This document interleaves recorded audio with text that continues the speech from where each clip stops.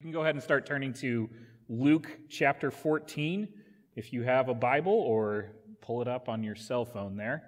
I think for me, often the way I live my Christian walk, maybe how others live their Christian walk, and even how we teach some to live their walk, whether we do it intentionally or not, it's become a series of like check marks to make sure that we're doing okay in God's eyes. David Platt points out in his book Radical, that book is actually based primarily off the passage we're going to look at today. It's a great book if you haven't read it. He says that in America, we've created a system of Christianity that consists of a bunch of boxes to check off. And that the danger is that we hear the word, we hear God's word, and we say, just tell me what to do. What am I supposed to do, and I'll do that. Or we'll crave these boxes and say, man, if I could just check these certain things off, just keep up with these certain things, that I know that I'm doing okay and that God thinks that I'm doing okay. But that's not the point of Christianity. And it's a habit that I fall into, and maybe you fall into as well. We've reduced our Christian faith in a lot of ways to what's convenient for us and what requires the minimal amount of effort. And so today's message is about what it really means to follow Jesus, the cost of discipleship to follow him. So last week, Mike preached on the parable of the great banquet. And after that, with the parable of the great banquet, it's emphasizing the presence of God's kingdom and the need to respond to its coming. So here, Jesus is now shifting to talking about what are the conditions for membership into the kingdom. We start to see this shift in Jesus' conversations actually going forward as he's making his way to Jerusalem. Instead of having all these confrontations with Jewish leadership, which seemed to be kind of the framework of many of our, past like 6 or 7 sermons, it seems like, now Jesus begins to prepare his disciples for his departure. He knows that it's coming up ahead. So Jesus asks his followers to assess, what does discipleship require? He wants them to be aware of what's required so that they can actually walk the full journey with him, which is ultimately ending on the cross. And so that's where I want us to start today, is to assess what is required of us to follow along in this journey. So a question I want you to think about is, are you willing to come to Jesus on his terms? We need to start with that question because the type of Christianity that we've adopted operates on coming to Jesus really on our own terms. When you look at how we encourage people to come to Christ, you actually find terms and ideas that are really foreign to the New Testament. They're not actually in there.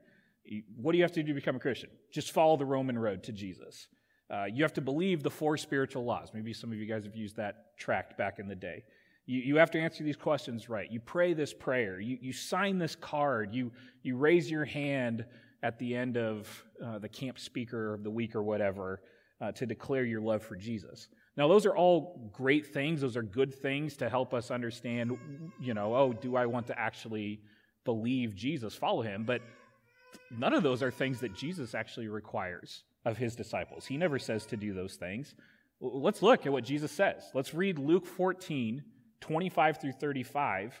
Jesus turns around to the crowds that are traveling with him, and he tells them, these are his terms to be a follower of his. So Luke 14, 25 through 35. It says, now great crowds accompanied him, and he turned and said to them, if anyone comes to me and does not hate his own father and mother and wife and children and brothers and sisters, yes, and even his own life, he cannot be my disciple.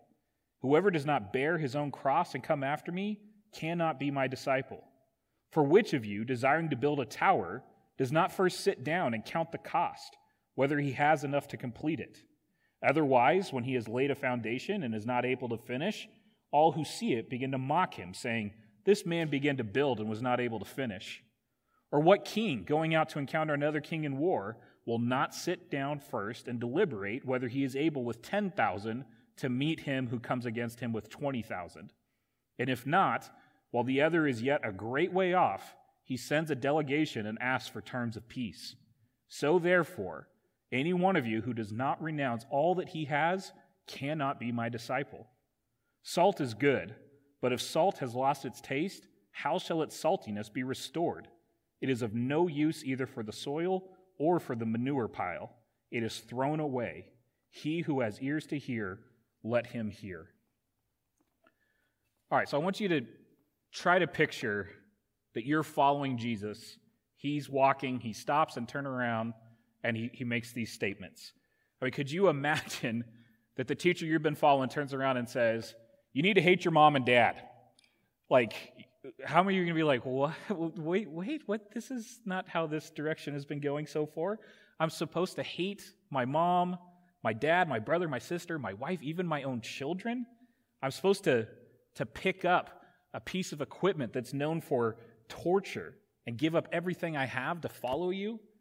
For most of us, I think Jesus loses us at the first sentence of, you got to hate your family. I don't know how I would have responded if I was standing there and was told, hey, you got to hate Taylor and Olivia. That's the opening cost to follow me. What's crazy is that this radical statement he's making, this isn't just for mature believers who are really digging into things and want to go deeper with Jesus. This is an introductory statement to be a follower of Jesus, okay? This is an evangelistic message that Jesus is preaching. How many of you have started with the gospel of, okay, first thing you got to do, hate your family, and then we can talk about loving Jesus? You ever sat down with someone at a coffee shop or on the plane ride next to you as the opening lines to getting someone to be a Christian? Probably not. This is what Jesus is doing. This is evangelistic in the crowd that he's talking to.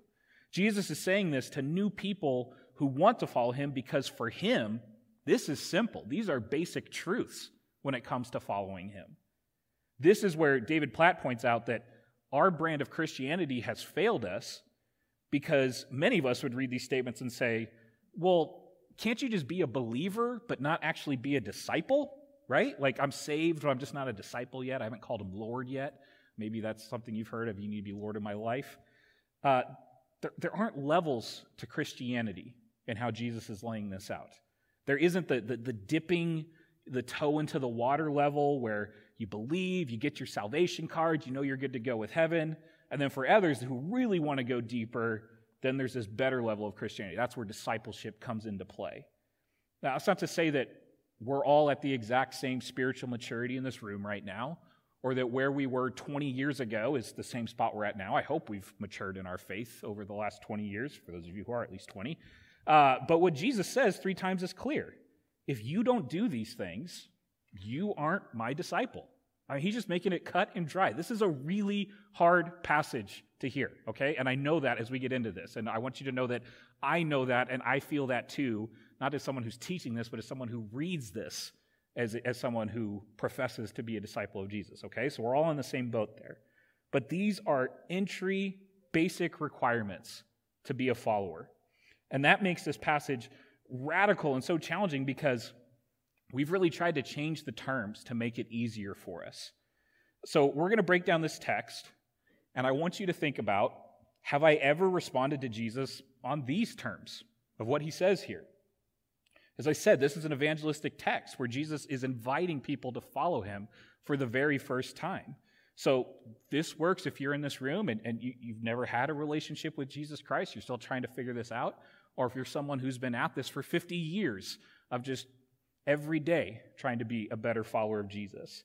Think about this. Have you responded to Jesus on these terms, on his terms?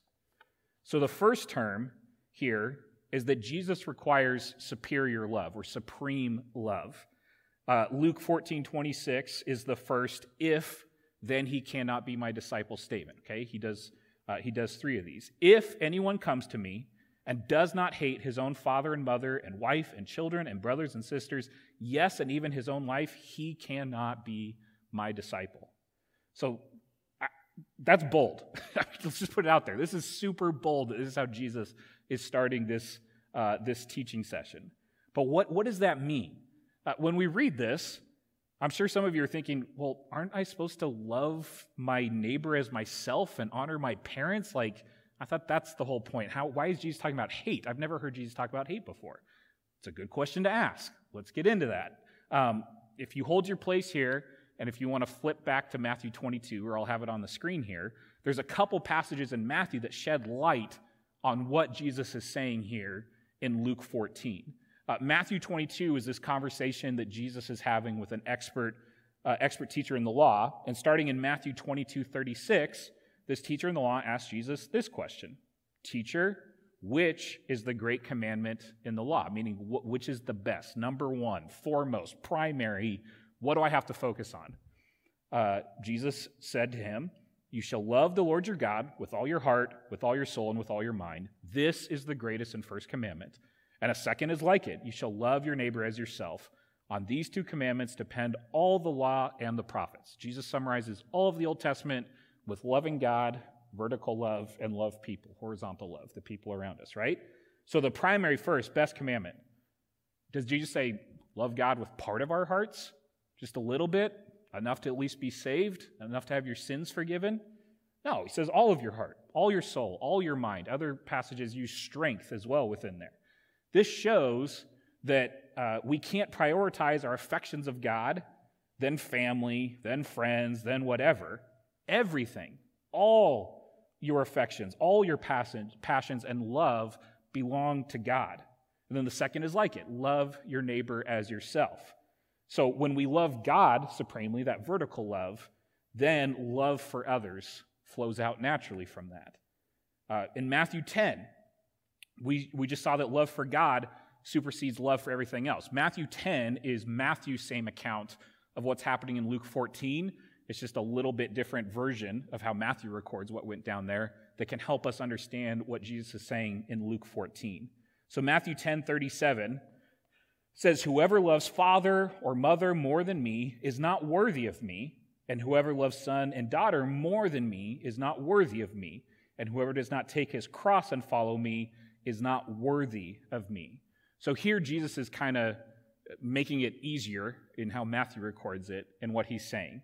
Here we see that Jesus says we cannot love our mother and father more than he does.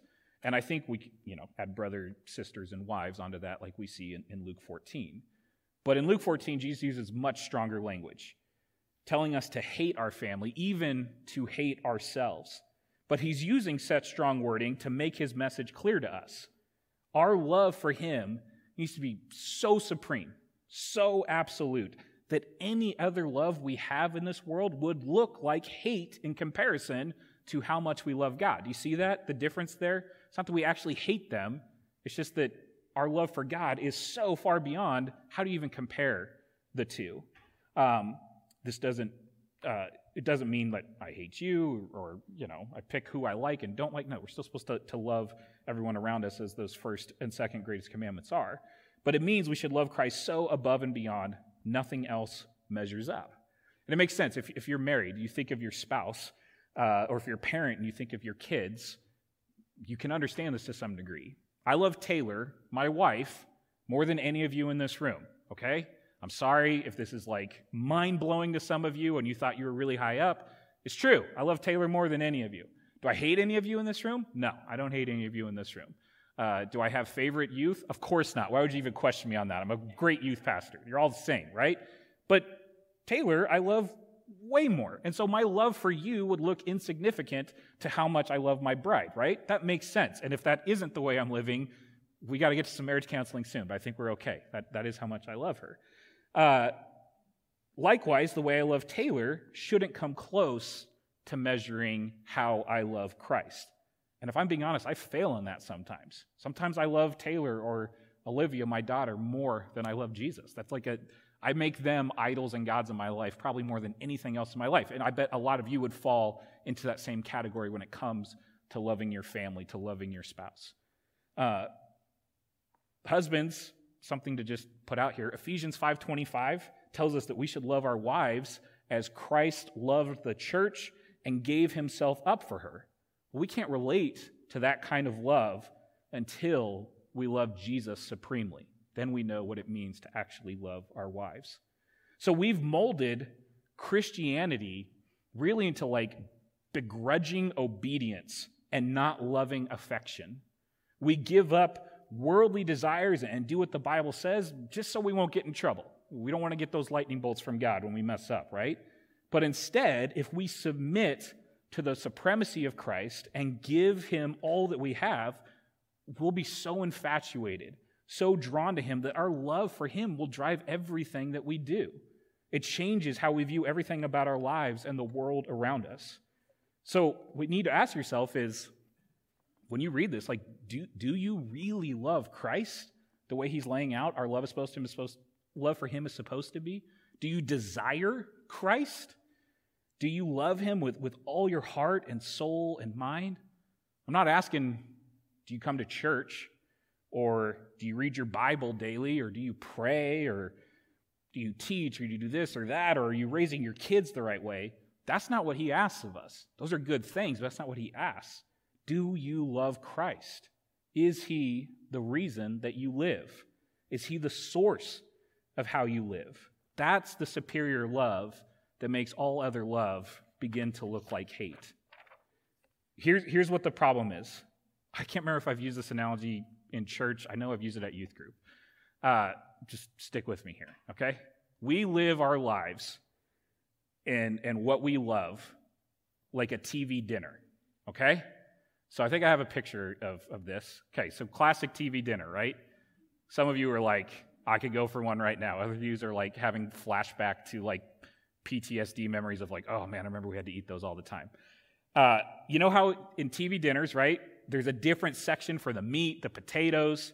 Here on this one we have, looks like we've got some green beans, and you always have that rock-hard brownie that like, nothing cooks evenly on the TV dinner, right? Like you're just like chipping that brownie out when you're done with it.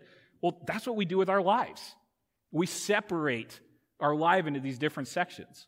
We love our spouse and our kids and our family and our friends and our job and our favorite sports team and our vacations and our house. And then one of the sections up there, maybe it's a bigger section than the other ones, probably not, is our love for God and what we're willing to do for him, right?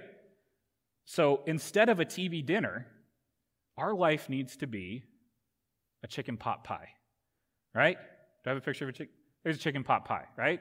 Okay, stick with me. This is good. This is good stuff.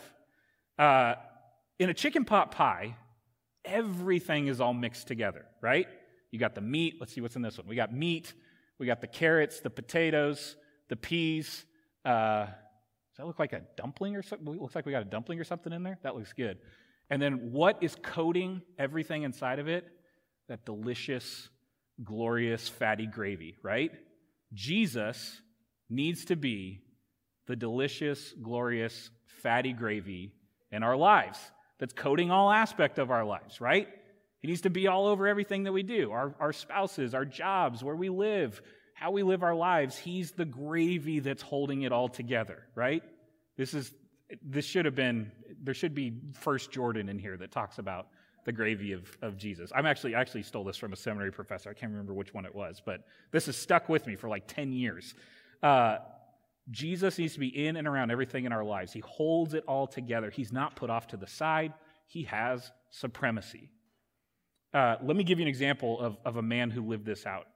There's this guy named John Bunyan. He was a preacher in the late 1600s. Really good preacher if you ever look up some of his sermons. He preached in England at a time when it was hard to be a follower of Christ, especially a preacher of the gospel. Bunyan was warned if he didn't stop preaching, he's going to get thrown in jail. And he and his family were not that well off. They had a lot of kids, one of whom was blind. They barely had enough money and food to live on when he was a free man, and he knew if he got imprisoned, obviously this is going to really hurt his family. So did he stop preaching when he's warned, hey, if you don't stop, you're going to throw it in jail? What would you do? I don't know what I would do. If I'm being honest in the moment, probably stop. Try to figure out something else, right? At least not so public so that I get thrown into jail. John Bunyan said, you keep preaching. And he got thrown in jail. And this is what he writes from his jail cell. This has some old English words in there, so just bear with me. The parting with my wife and poor children has often been to me in this place as the pulling of flesh from my bones.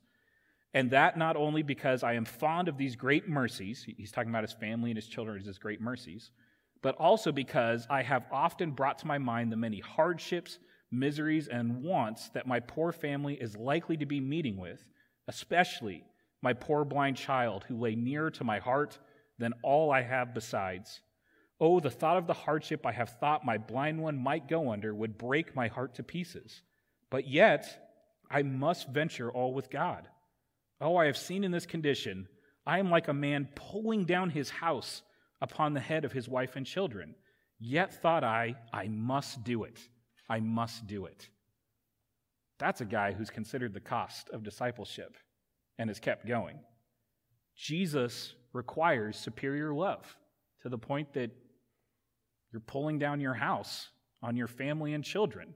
Does that sound like an evangelistic message you're going to preach to someone? No, but it's what he says, and these are basic requirements. So does he have it from you? If not, Jesus says you can't be his disciple. He goes on with his second term to be a disciple. In verse 27, he says, whoever does not bear his own cross and come after me cannot be my disciple. So the second requirement here is exclusive loyalty. Exclusive loyalty. To bear or carry his cross is the heart of this, and it's really a misunderstood phrase in the New Testament. I don't think we always use it the right way in our own lives. Often we think of carrying our cross as like something bad has happened to us, whether it's a bad relationship, a mean boss, an illness, or an injury. It's our cross to bear. Maybe you've even said that, this is just my cross to bear, or you've heard other people say that. Well, that's not how the people listening to Jesus would understand him, of this just being a cross to bear. They would understand that carrying a cross means you're a convicted criminal who's been punished to die, and now you have to carry the crossbeam through town to receive public humiliation on the way to death.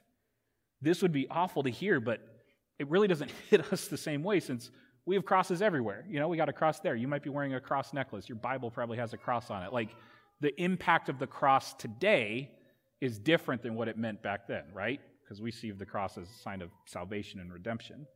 Even trying to have a modern day equivalent of, if you do not pick up your electric chair and follow me, you cannot be my disciple. It's just not the same in how we think of it. The connotation of cruelty, torture, and humiliation that comes with an electric chair, that's not really there. It's just like the electric chair it just happens, it's done. The cross is very different of the public impact it has on you. The reality is with a cross, you are a dead man walking as you're going through town. You have no more dreams, no more plans for your life, no more ideas of what comes next for you. Everything is over. There's no more pride, no more honor, nothing. Everything you've known is done and over. Who wants to sign up for that? It's a basic requirement to follow Jesus. Again, Jesus uses this strong language here so that we recognize the cost. Everything we have is gone when we follow him. We've passed away. Everything we've ever wanted for ourselves is over and done so that we can find life through him and the cross. This is why in verse 26 he ends by saying, we have to hate our own lives even. You have to, if you're going to carry your cross, and be dead to who you were. Galatians 2:20 says, I've been crucified with Christ. It's no longer who I live, but Christ who lives in me. This means that the way that we used to live and what we used to live for, it's gone. And now we live in Christ and for Christ. Our entire identity is thrown away and is now placed in who he is.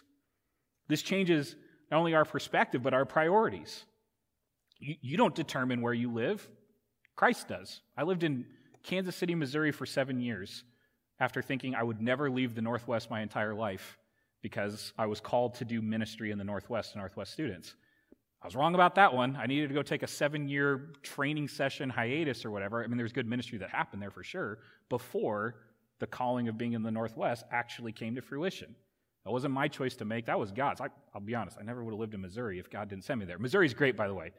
Amazing barbecue. I miss it very much. So I'm just thinking of my favorite ribs right now. I'm a little bit hungry. So where you live, Christ figures that out.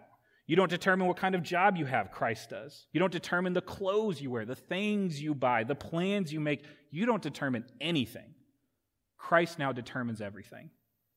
This is a challenge to give all authority in your life over to Jesus. And so he uses 2 illustrations starting in verse 28 to help explain it. First, he calls us workers constructing a building. Now, the first thing you do as a builder, I've never built anything in my life, though, but it makes sense to do, you estimate the cost of how much it's going to be to actually put this thing up, right? You don't just start building and not know how much it's going to cost. It's going to end very quickly for you. Jesus is warning us against hasty decisions to follow him. He's telling us that we need to understand the cost of being his disciple. Now, that's not normally how we attract people with evangelism, but here Jesus is going radical. He's going a little bit bold, a little bit crazy, and saying, this is going to be tough. This is what you have to do. It's going to take exclusive loyalty to him. John Stott, an amazing preacher and author, who I'm pretty sure I quote in every sermon I've ever done, just because I like him so much. This is how John Stott puts it about this. The Christian landscape is strewn with the wreckage of derelict, half-built towers, the ruins of those who began to build and were unable to finish. For thousands of people still ignore Christ's warning and undertake to follow him without first pausing to reflect on the cost of doing so. The result is the great scandal of Christendom today, so-called nominal Christianity. In countries to which Christian civilization has spread, large numbers of people have covered themselves with a decent but thin veneer of Christianity.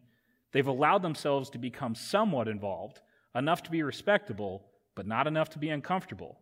Their religion is a great soft cushion. Man, I love that line. It protects them from the hard unpleasantness of life while changing its place and shape to suit their convenience. No wonder the cynics speak of hypocrites in the church and dismiss religion as escapism. Man, preach it, John Stott. That's American Christianity. Half-built towers from people who don't realize that it costs everything to follow Jesus. How sad to start construction and not have the money to finish. All of us probably know building projects that started up, but they're still sitting there, not completed because the funds ran out. I bet there's some in Gresham. Maybe you've started one in your backyard of like, I'm really going to finish this indoor or this outdoor pool and it's not done yet. I don't know. What a waste to have a half a building. What good is that to anybody? Jesus drives the point home by picturing passersby that are just pointing at and ridiculing the person who tried this project. He's calling them a fool. In other words, moving towards successful discipleship, it takes reflection. It's not an automatic exercise. There's no positive testimony in a walk with God that is abandoned because the cost has not been properly considered. Rather, it is tragic. He then uses a second illustration, a king assessing his strength in preparation for war. Now, what king would go to war outmanned? You're not going to do that, right? I'm sure you've all conducted many wars in your lives, so this is familiar to you. But wouldn't a king first sit down and consider if his 10,000 warriors can beat his opponent's 20,000? And if he realizes he can't win, what they would do back then is you would send a delegation and negotiate peace so that you don't have a battle where all of your army gets slaughtered because there's no way you're going to win. Like, why would you do that? You just, all right, let's figure out peace terms. Maybe I'll agree you can take this land if I can still keep this or whatever. Similarly, says Jesus, those who want to be his disciples need to make this same type of calculation. A person needs to negotiate peace with God. He or she has two options. One, they can go their own way, with the result being taking a stand against God, bold way to go. Or two, they can take a wiser approach by coming to terms of peace with God on the Lord's gracious terms, not on our terms, on his terms. The second option means giving God his due, saying, I'm going to follow you, that you're the one that's actually in charge here. God desires disciples fully aligned with him. The giving up of everything means recognizing that God has claims on all areas of our lives. Part of discipleship is learning from God what he desires in these areas. No one can know at the start of the walk everything involved, but one can enter the journey with an understanding that God has access to all that we are. Third requirement. So he requires superior love, exclusive loyalty, and Jesus requires total loss. In verse 33, he says, so therefore, any one of you who does not renounce all that he has cannot be my disciple. Jesus makes this one pretty clear. We need to give up everything.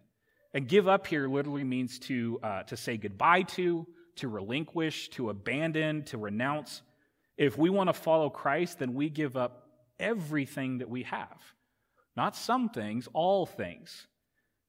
For me, this is the most convicting and challenging point, because I know I give up a lot of things for Jesus, but do I let him really have reign over everything? If I'm being honest, no, or at least not all the time. Only what I'm comfortable with. And I think most of us do that too. What about our houses, our cars, our clothes? Do we give up everything? Our TVs, our way too big DVD collections, our iPhones, all this stuff we surround ourselves with. Do we say that everything is yours for the sake of the lost? Use my investments, my checking account, yours for the sake of the poor. What do I spend my time on? Do I first give that to you and your priorities? Or do I put you down the list at maybe number 3 or number 7? All of it is yours to use for the sake of your glory in whatever way you deem best. It's all yours. Do we say that? Do we think that? Do we believe that? This radically changes our possessions when we're willing to give up everything. In Hebrews 11:13-16, we get a picture of what Jesus is saying here in Luke 14. Hebrews was written to the Jews who had become Christians, who were undergoing some serious persecution, and chapter 11 is famously known as the Hall of Faith chapter. It's the recounting of all these saints who God saved because of their faith, and then their stories are told as an encouragement to those who are currently struggling and need to keep the faith. Let me read Hebrews 11:13-16. It says, "These all died in faith, not having received the things promised, but having seen them and greeted them from afar, and having acknowledged that they were strangers and exiles on the earth. For people who speak thus make it clear that they are seeking a homeland.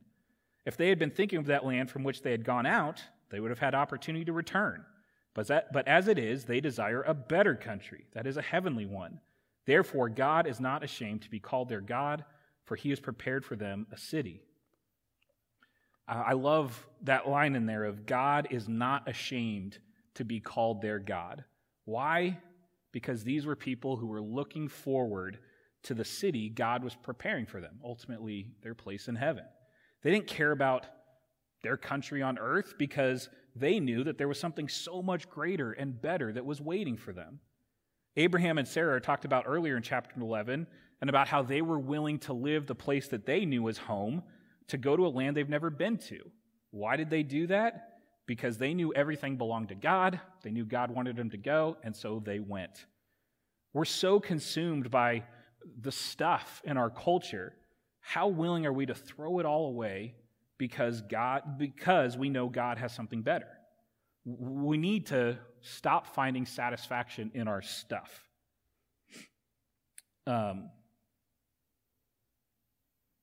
Sorry, I lost my spot. How is that different than one we're trying to witness to? Think of it like this. We have stuff. They have stuff. We all have stuff. If we're consumed with our stuff, how are we any different than that person who needs to know about Jesus and there's something so much better than what this world has to offer? Christianity says we don't want and we aren't defined by our stuff. We want and are defined by Him. Now, my application here isn't for you to go home and get rid of everything you own, all right? If God is putting that on your heart to do so, that's great. I don't know if He's actually doing that with any of you in this room. Maybe He is. That's for you and God to figure out, but I challenge us to pray, to ask for discernment of what He does want of you. What we need to realize is, as hard as it is to grasp, if Christ did call us to give up our stuff, our time, where we live, our job, whatever, that's not a sacrifice. Why would it be a sacrifice if what we receive in Christ is so much more than what we gave up?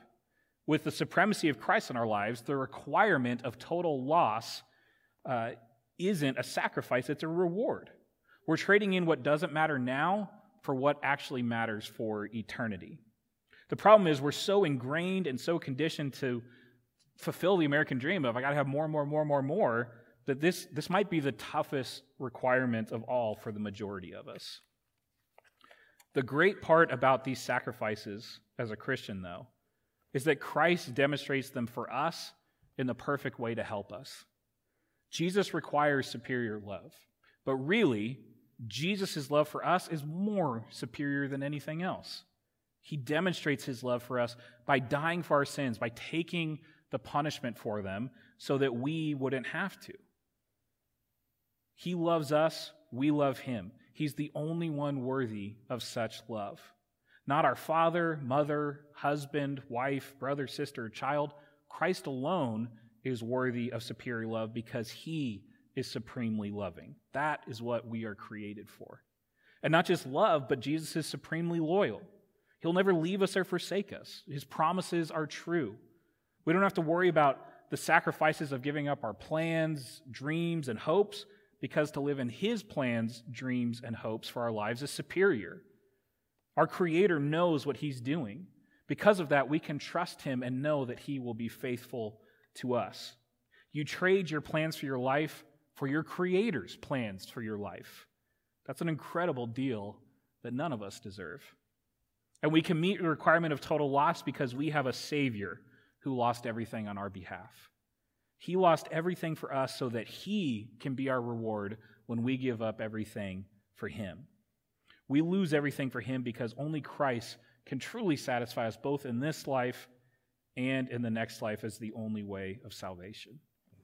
Now, as we break down this passage, you might be thinking this is really tough. This is a lot more than I thought I was signing up for. I don't know if I can do this, and why would I want to? There's a C.S. Lewis quote. This might be my favorite C.S. Lewis quote that I think speaks to this. He says, "We are half-hearted creatures fooling about with drink and sex and ambition when infinite joy is offered us, like an ignorant child who goes on making mud pies in the slum because he cannot imagine what is meant by the offer of a holiday at the sea.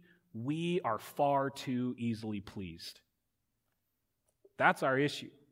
We think we have things figured out with our houses and stuff and plans and desires and being safe and secure in our lives. We're playing, though, with just mud pies in the slums. We're kind of going to do that at Messy Games in a minute here. When there's an offer of a holiday, a vacation at the sea. I would rather go to a vacation at the sea than hang out in a mud pit and make pies. That's just me personally, maybe not for you. Well, let's give up the things of this world and pursue Christ on his terms. Don't come to Jesus how you'd like to, only giving him control of certain things and making compromises on others. We need to radically turn our lives to him. Give him superior love, exclusive loyalty, and total loss, and receive the blessing, the reward, and the fulfillment that comes from the supremacy of Christ.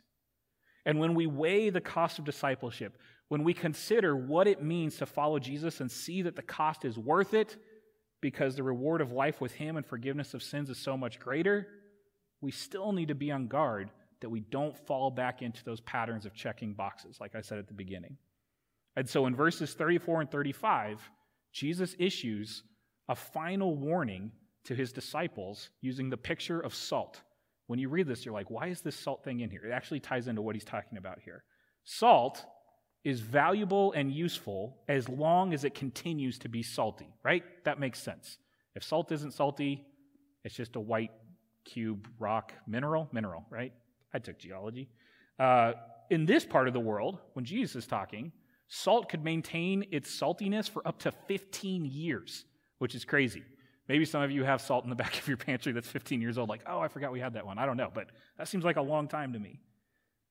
Whether it was used as a type of seasoning or to preserve meat, again, it was only useful if it was salty. If it lost its saltiness, its purpose for being, it was thrown away. And that's why he calls us to hear what he says at the end here. Discipleship takes dedication and focus, and God is concerned how his disciples walk. Different eras involve different walks, since not everyone is called to suffer as many Christians did in the early centuries. But those differences do not change the call to be a faithful disciple. Jesus wants everyone on the journey, wants to bring everyone on the journey the understanding of what it requires and to determine to stay on the path every step of the way. So if we're people who claim to be disciples of Jesus, but there's nothing in our lives that shows that we've been radically changed, that we see the world differently, that we don't hold on to our possessions, that we love God and others the way that he's loved us, then we're salt that's lost its saltiness, is what he's saying. We're worthless. Salt that goes bad isn't even good enough to throw on soil or manure piles. This leads me to believe Jesus hung out with teenagers because it's a poop joke. What good is a disciple who hasn't been transformed and is more loyal to their family, their job, their bank account, or their country? There's no worth there. The disciple who hasn't counted the cost and followed it isn't helping to spread the message, the seasoning of the gospel. They're actually harmful to the message. May we not be disciples who harm the kingdom of God instead of leading others into it. The problem of choosing Jesus was a lot harder to make then than it is now. In Jesus' time, and in the early generations after him, to decide to follow Jesus usually meant facing rejection, ridicule, and possibly death, for many of them death. No one decided to embrace Jesus casually. Today, many people assume they're Christians because they live in a culture, a country grounded in Judeo-Christian roots. And though there might be some who are hostile to believers, this is not the same world that followers were living in when Jesus first taught this message. Of course, though, the call of this text is the same. Discipleship requires that Jesus be given primary, supreme allegiance. The Lord wants to have priority in every area of life. Figuring out how this works in life, it takes interaction with God's word, prayer, involvement in a healthy community that helps you along on your walk, and listening to God through all the means he makes available to his disciples. That aspect of the call is timeless. But we need to remember, too, that the call of discipleship is a lifelong journey. People grow in their understanding and application of what giving Jesus a primary role in their lives means. Most of us know that God is constantly changing our lives for himself. We continue to discover new areas of our lives that need attention as we apply ourselves to the areas that he's already addressed. We never completely arrive as disciples in this life. We're always on the road, always on the path with God until we get to that city he's prepared for us. But unfortunately, we can be slow in giving control to him. Yet Jesus is not teaching that we must be perfect in order to come to him and to be saved. It's very important that you understand that. That is not what he's saying here. Salvation is by grace, a free gift we don't deserve. And the gifts he gives us are the resources that make it possible and enable us to be what he calls us to be. We don't fix our faults so that we can find his favor. I feel like that's the checking boxes thing. Instead, we turn to him so that he can begin the work of renovation that he wishes to work in our lives. In a real sense, a disciple, another word for that is just learner, is a person under constant renovation. A good disciple recognizes that renovation is never done. Chip and Joanna Gaines can't fix this, right? It's just constantly going. He or she also recognizes that sometimes renovation means tearing down before building up something fresh and new. The rebuilding that God does, if I'm being honest, it's not always easy. It's not always pleasant. But like the goal of renovation, what emerges is so much better than what was there at the start. The hope of that transformation is what makes the cost of discipleship worth the journey. Let's pray together.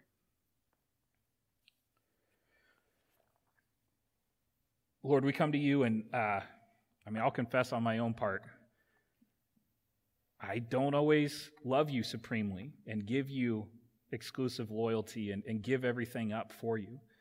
That my own pride, my own selfish desires, the world around me makes it difficult to fully buy in all the time in what it means to be a follower of you. But God, I thank you that you continue to work in us and through us. You are patient and kind with us as we go on this journey, as we try to be the salt that's spreading around the world that is showing that there's so much more than what this life has to offer. Lord, there might be people in this room who have never made a decision to follow you. And if we read just this passage, man, it sounds tough to do it. But in comparison to what you've done for us, of dying on the cross for our sins, of stepping into our place and taking the punishment we deserve so that we don't have to face that, you're the one that's really borne the cost. And we just are reaping the rewards of your supreme love for us. God, I pray that you would help us to understand that we wouldn't take for granted what you've done, that we would understand how great the need is for us to be made right with you, that we're like kings preparing for war and recognize we don't have a shot against you, but you graciously are willing to say, that's okay. Let's have peace. I love you. I've already got this figured out. God, if there's someone in this room who's not yet done that, I pray that they would or would start to talk to me or someone they came with about what it means to actually put their faith in you. For those of us who are disciples in this room, Lord, I just pray that you would open our hearts, convict us maybe of areas of things that we might be holding on to. We're not called to be perfect because we know that's not possible, but we are called to be more like you and to continue in this path and this journey. And so I pray you'd bring others alongside us to help us in that. I pray that we would seek you and understand you in just such a better and glorious way that just our desire truly is for you and who you are. God, I pray that Gresham Bible Church, that Gresham, that Oregon, that America, that we would be a people that are known for being those who truly, really deeply love you and have been changed and transformed by you. Help us to be different than the world around us. Help us to be examples to those who need your love. And help us just to be transformed daily, radically, by what you've done for us. I praise things for Jesus' name. Amen.